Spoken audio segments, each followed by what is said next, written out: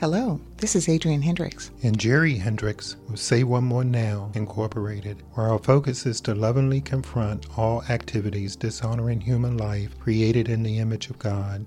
There is no greater dishonor to God in human life than to reject His eternal salvation only available through the shed blood of Jesus Christ. Thank you for joining us.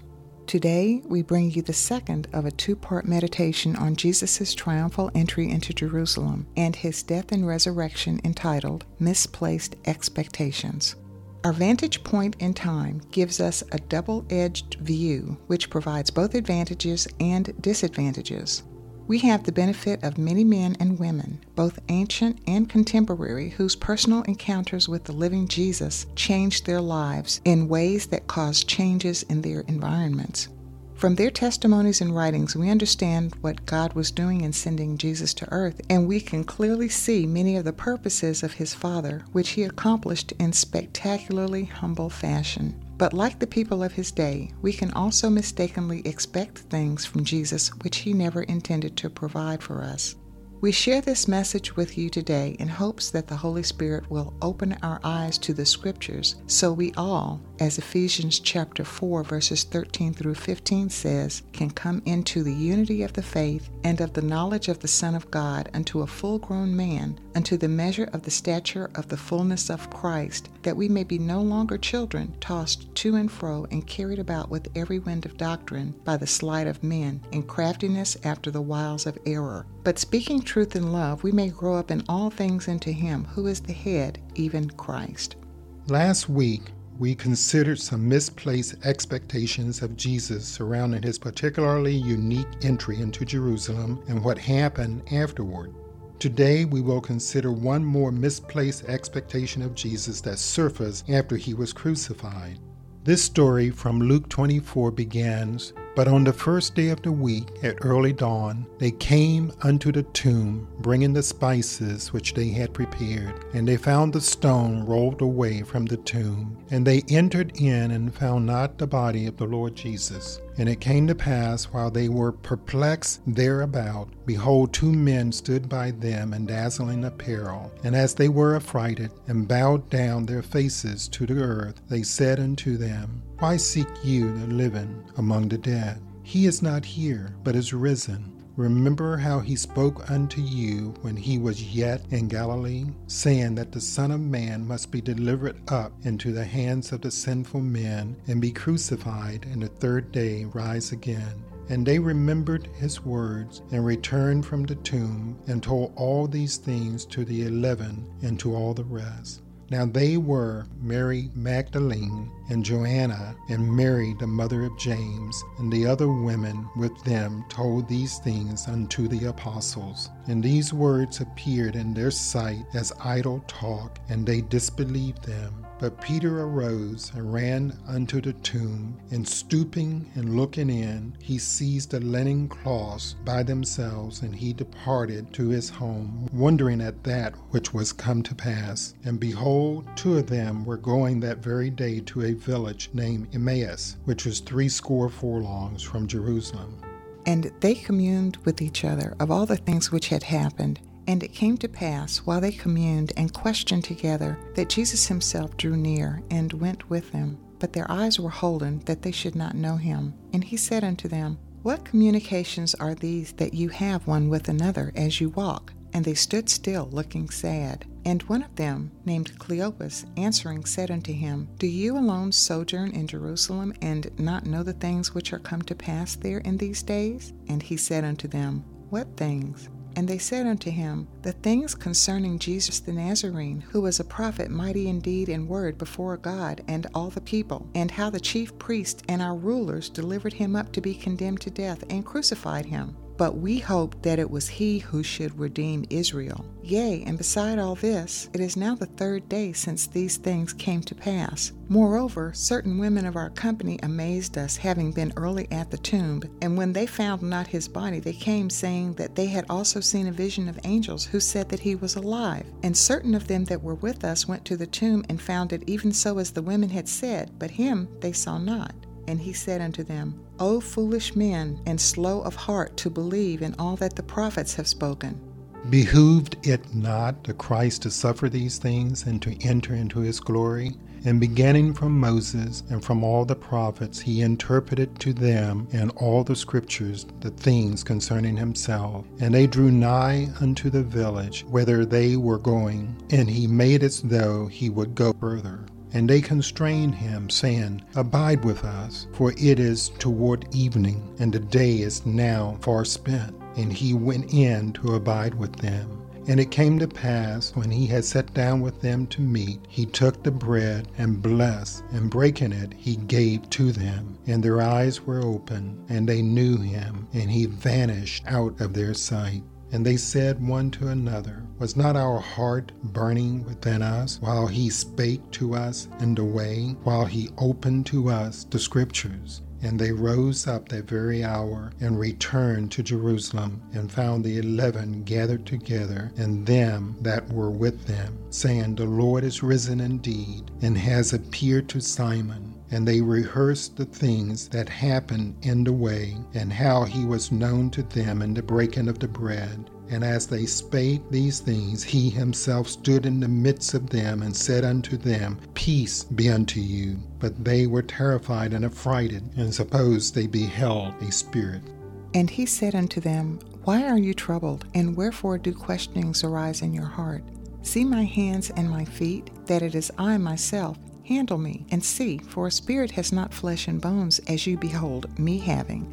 And when he had said this, he showed them his hands and his feet. And while they still disbelieved for joy and wondered, he said unto them, Have you here anything to eat? And they gave him a piece of broiled fish. And he took it and ate it before them. And he said unto them, These are my words which I spake unto you while I was yet with you, that all things must needs be fulfilled which are written in the law of Moses, and the prophets, and the Psalms concerning me. Then opened he their mind, that they might understand the scriptures. And he said unto them, Thus it is written, that the Christ should suffer, and rise again from the dead the third day, and that repentance and remission of sins should be preached in his name unto all the nations, beginning from Jerusalem. You are witnesses of these things. And behold, I send forth the promise of my Father upon you, but tarry you in the city until you be clothed with power from on high. And he led them out until they were over against Bethany, and he lifted up his hands and blessed them.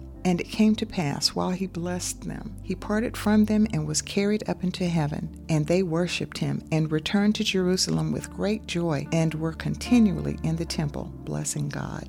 Let us not be unbelieving and dull of mind and heart, as so many were that day the angels announced Jesus' resurrection. Instead, let us ponder and believe those things we have been told in God's record. Let us recognize that the redemption is not just for Israel or just for Christians, but for all of believing humanity. Jesus said at John 3, verses 14 through 16, And as Moses lifted up the serpent in the wilderness, even so must the Son of Man be lifted up, that whosoever believes may in him have eternal life. For God so loved the world that he gave his only begotten Son, that whosoever believes on him shall not perish, but have eternal life. Let us meditate on the scriptures in which, according to 2 Peter chapter 1, verse 4, great and precious promises have been given us by God himself, that through these we may become partakers of the divine nature, having escaped from the corruption that is in the world by lust. Let us consider Paul's words from 1 Corinthians chapter 15 that give us the main points of belief and a sure expectation that awaits those faithful to Jesus. Now I make known unto you, brethren, the gospel which I preached unto you, which also you received, wherein also you stand, by which also you are saved, if you hold fast the word which I preached unto you, except you believed in vain. For I delivered unto you first of all that which I also received, that Christ died for our sins according to the Scriptures, and that he was buried, and that he has been raised on the third day according to the Scriptures, and that he appeared to Cephas, then to the 12. Then he appeared to above 500 brethren at once, of whom the greater part remain until now. Then he appeared to James, then to all the apostles, and last of all, as to the child untimely born, he appeared to me also. Whether then it be I or they, so we preach, and so you believed. Now if Christ is preached that he has been raised from the dead, how say some among you that there is no resurrection of the dead? But if there is no resurrection of the dead, neither has Christ been raised. And if Christ has not been raised, then is our preaching vain, your faith also is vain. Yes, we are found false witnesses of God, because we witnessed of God that he raised up Christ, whom he raised not up, if so be that the dead are not raised. For if the dead are not raised, neither has Christ been raised. And if Christ has not been raised, your faith is vain. You are yet in your sins. Then they also that are fallen asleep in Christ have perished. If we only hoped in Christ in this life, we are of all men most pitiable. But now has Christ been raised from the dead, the first fruits of them that are asleep. For since by man came death, by man came also the resurrection of the dead. For as in Adam all die, so also in Christ shall all be made alive, but each in his own order. Christ the first fruits, then they that are Christ's at his coming. Then comes the end, when he shall deliver up the kingdom to God, even the Father, when he shall have abolished all rule and all authority and power. For he must reign till he has put all his enemies under his feet. The last enemy that shall be abolished is death. For he put all things in subjection under his feet. But when he said all things are put in subjection, it is evident that he is accepted who did subject all things unto him. And when all things have been subjected unto him, then shall the Son also himself be subjected to him that did subject all things unto him, that God may be all in all. But someone will say, how are the dead raised? And with what manner of body do they come? You foolish one! That which you yourself sow is not quickened except it die. And that which you sow not the body that shall be, but a bare grain. It may chance of wheat or of some other kind. But God gives it a body even as it pleased him, and to each seed a body of its own.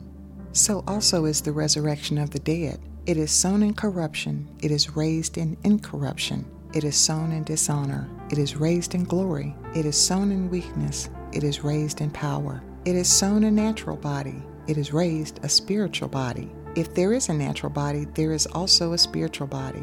So also it is written, the first man Adam became a living soul. The last Adam became a life-giving spirit. Howbeit, that is not first which is spiritual, but that which is natural, then that which is spiritual. The first man is of the earth, earthy. The second man is of heaven. As is the earthy, such are they also that are earthy. And as is the heavenly, such are they also that are heavenly. And as we have borne the image of the earthy, we shall also bear the image of the heavenly. Now this I say, brethren, that flesh and blood cannot inherit the kingdom of God, neither does corruption inherit incorruption. Behold, I tell you a mystery. We all shall not sleep, but we shall all be changed in a moment, in the twinkling of an eye, at the last trump. For the trumpet shall sound, and the dead shall be raised incorruptible, and we shall be changed. For this corruptible must put on incorruption, and this mortal must put on immortality. But when this corruptible shall have put on incorruption, and this mortal shall have put on immortality, then shall come to pass the saying that is written, Death is swallowed up in victory. O death, where is your victory? O death, where is your sting? The sting of death is sin, and the power of sin is the law. But thanks be to God, who gives us the victory through our Lord Jesus Christ. Therefore, my beloved brethren, be you steadfast, unmovable, always abounding in the work of the Lord, for as much as you know that your labor is not in vain in the Lord. Let our hearts burn within us as we contemplate exactly what it was and is that God, through Jesus, has told us that He will do in us and for us. Let Him have free rein to open our minds and hearts to believe His truth, so that we may repent and receive the remission of sins, because God raised Jesus from the dead. In the midst of this world's churning and turmoil, let us rejoice, for Jesus has purchased our peace with God. Finally, because of the richness of this subject, we are asking everyone to carve out some time, either today or during the week, to read or listen to the story of Jesus' last words to his disciples, their last Passover meal, the betrayal by Judas Iscariot, interrogation and beating, his crucifixion and his death. Again, all these events are recorded in the Gospels at Matthew chapter 24 through chapter 28, Mark chapter 13 through chapter 16, Luke chapter 21 through chapter 23, and John chapter 13 through chapter 21. As you read or listen to the words, allow the Holy Spirit to reveal Jesus to your heart and consider that God did all of this for you personally. See if you can identify where people misplaced their expectations on Jesus and what happened because of it. While listening or afterward, ask the Lord to reveal any misplaced expectations that you may have. Don't worry about being rejected or scolded by Him. He wants you to come to Him as you are, honestly and without pretense. Allow Jesus to speak to you as only He can. Trust Him to reveal to you the clarity about your life and the relationship that He so desires to have with you. Misplaced expectations will never keep you and Jesus apart again. Let us pray. Dear Lord, thank you for another opportunity to think about you, your love for us, and what you purpose to do about our condition before we came to be by your hand. The enormity of these things is almost too much to consider, but because you have placed eternity in our hearts, we can take in the glory and wisdom of your unsearchable ways. We are also stunned by the incredible patience you show for us, for you remember that we are but dust. How many times we have heard your words and misunderstood you. How often have we seen you in action in our own lives and the lives of others and not taken it to heart? How can you tell us plainly what is and what is to come, yet we respond as if your message makes no sense to us? In so many ways, we are the same as the men on the way to Emmaus, whom Jesus reproved. We are foolish and slow of heart to believe what we have been told by you through the prophets, your Son, and your Holy Spirit. Please reveal the places that keep us from believing you and help us to recognize them, forsake them, and repent of our unbelief. Yes, your ways are not our ways, but you do reveal your ways, just as a father shares his intentions with a mature son or daughter. Let us abandon our immature ways and gratefully accept and believe what you place before us. Let us assure ourselves by what you have done that even though we are in an evil and imperfect world, you are perfect, always good, and have the best intentions for us all. Thank you for the matchless love you lavish on us every day. Let us see you plainly each day and respond to you in grateful worship with every glimpse. In Jesus' name we ask these things. Amen. We at Save One More Now Incorporated encourage all listeners to seek the Lord for His calling on your life. If you faithfully spend time with Him throughout the day, you will come to know without a doubt that He really loves you and He has a purpose for your being here. You can hear this message again on our website at saveonemorenow.org. We can be reached by email at truelife@saveonemorenow.org or our telephone number in the United States, 850-727-0493. We look forward to joining you next week and ask you to remember, life is good. God gives life. God is good.